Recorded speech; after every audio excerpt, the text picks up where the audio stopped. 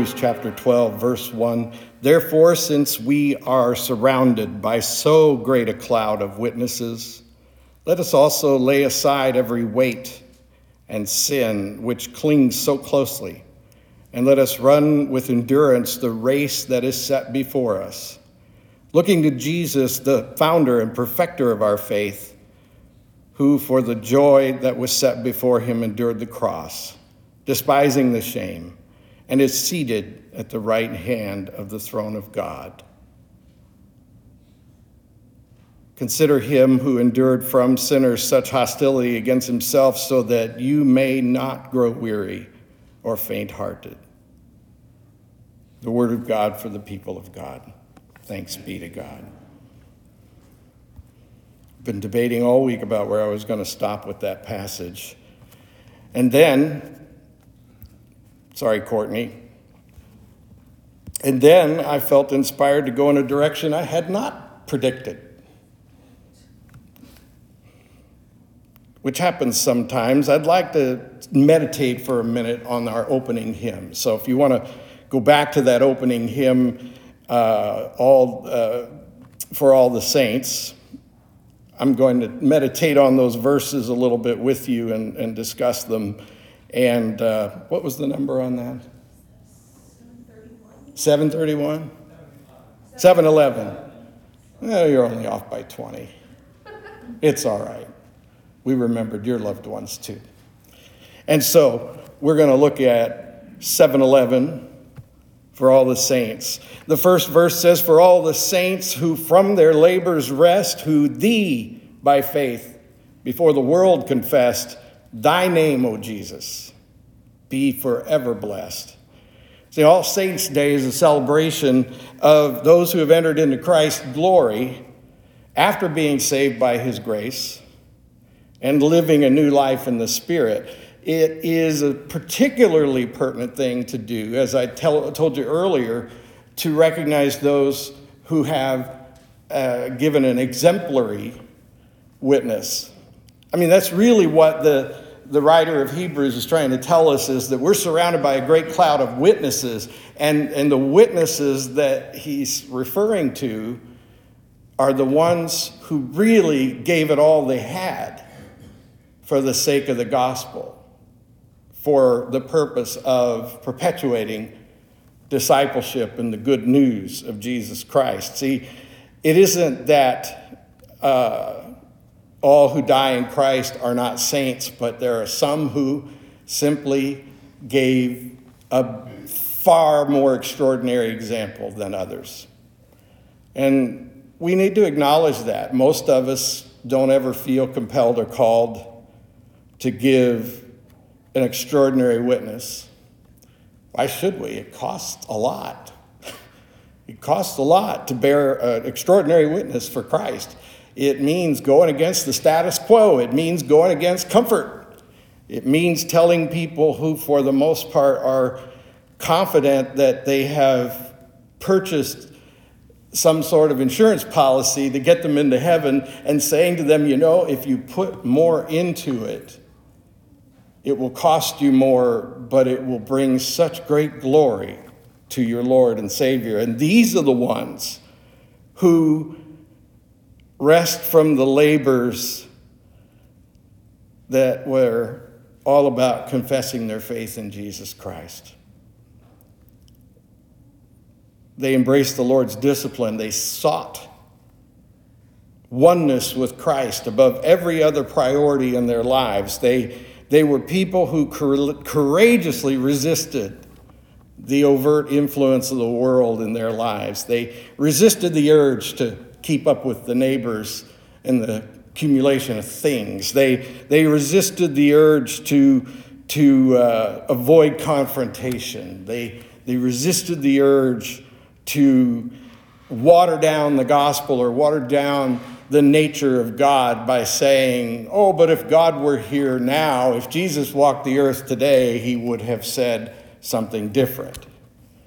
They are people who understood that when they were saved by God's grace, when they were born again, they entered into the eternal timeline, which ironically doesn't exist. Because God exists outside of everything God created. God does not exist within our time. And therefore, whatever God said 1,000 years ago, he's saying today, as surely as he's saying it 1,000 years from now. And so these saints recognized that they had taken a leap from human time and history into eternal timelessness. And that the only thing that separated them from that presence of God that is outside of space and time was their flesh. And so they tended to disregard their flesh and to not be so concerned about whether their flesh was satisfied or comfortable or impressive to look at. Thou wast their rock, their fortress, and their might. Thou, Lord, their captain in the well-fought fight. Thou in the darkness drear, their one true light. Wow. Is there anything more I can say than that? And many times have I told you that you can read these hymns and get in them in a few verses the best hour-long sermon you'll ever hear. The poets have a way of using the art of creative writing to succinctly communicate complex ideas. When Joshua met the captain of the Lord's host as he was walking the trail by night and on his way to battle, he was told, "You worship at my feet." Something that no angel would ever say. And so we understand that the captain of the Lord's host was, in fact, Jesus Christ, the Son of God. And so these who follow their captain into battle follow on a battlefront that is supernatural.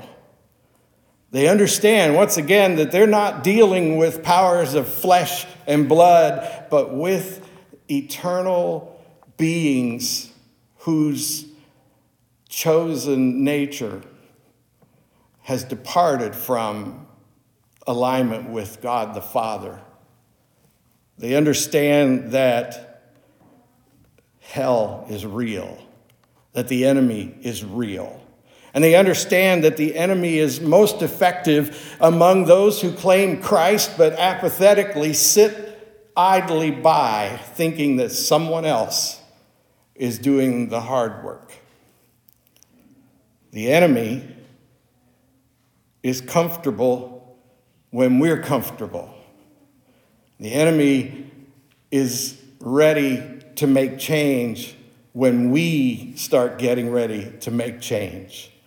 And understand that the enemy's tactics become more brutal and cruel when you join the captain of the Lord's hosts in the gospel fight. The fight for souls. The fight to save your own soul and those of the people around you. Understanding that one day every soul that has not been redeemed by Christ will cease to exist, while all the rest claimed by Christ will live eternally and eventually in a future that will be entirely blessed and nothing like what we see. Scripture informs us, and our hymn tells us it's a blessed communion, a fellowship divine, while we struggle feebly here on earth in the flesh, they shine in God's glory. And yet we are all together in this blessed communion. We're not separated from them by anything other than the veil between heaven and earth. And the Scripture informs us in the Old Testament, for example, that if God were to take away the veil for just a second, we would see the divine world and the divine heavenly realm is right here all the time. We just can't see it. And if you are a sci-fi nut, or if you like to watch documentaries like I do, there's plenty of science that will support this understanding that by biblical terms, we're not that different from people living in the Matrix. Remember those movies? And when the strife is fierce, the warfare long, steals on the ear the distant triumph song. And hearts are brave again and arms are strong. See, right outside our comprehension, there is an audience. We're like combatants in the arena, and the heavenly throng who bore witness when it was their time to do so now sit and watch as we bear witness, and they cheer us on. And if we're really quiet, remember, for example, like Elijah, that God wasn't heard in the cacophony of natural sounds and created noise, but heard in the still small voice. And so it is that we are listening to the noise of the world and we're missing the sound of the heavenly realm cheering us on as we bear witness for Christ. From earth's wide bounds, from ocean's farthest coast, through gates of pearl streams in the countless hosts, singing to the Father, the Son, and the Holy Ghost. See, they're all over the place. All those saints left the flesh behind and became invisible and eternal for a time. But they're right here. We just can't see them. It's difficult to imagine, but imagine that we are in the fields of Bethlehem. We'll talk about that sooner than any of us is ready to acknowledge. We'll talk about the fields of Bethlehem, and we'll realize that for a moment, the shepherds stood in fields that looked just like the fields around here, just like this space we're in right now. And somehow the veil dropped for a moment, and right in front of them was all the divine realm, filled with heavenly host. No wonder they were overwhelmed, and no wonder these simple people were so courageous in bearing witness. They'd just seen heaven, and they saw it before them in a way that we can only reproduce on earth with special effects.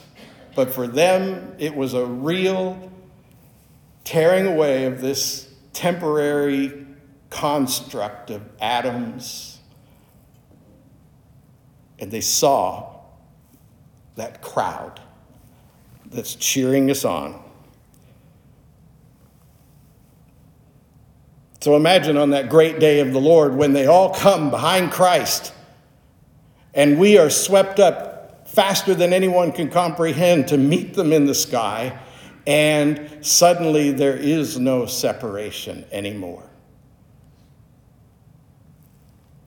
The enemy will turn tail and run at that moment, but to no avail. Scripture informs us that it's all over for the enemy then, and sadly it's all over for those who have not encountered the true Christ and accepted his redemption. Let us pray. Thank you, God, for the sacrifices made by those who have gone before us. May we walk wisely in their examples of faith, dedication, worship, and love. We commit to continue their legacy of walking in the way of our Master, our Lord Jesus Christ. May new generations find us worthy to be called saints in your kingdom. In the name of the Creator, the Redeemer, and the Holy Spirit, we pray. Amen.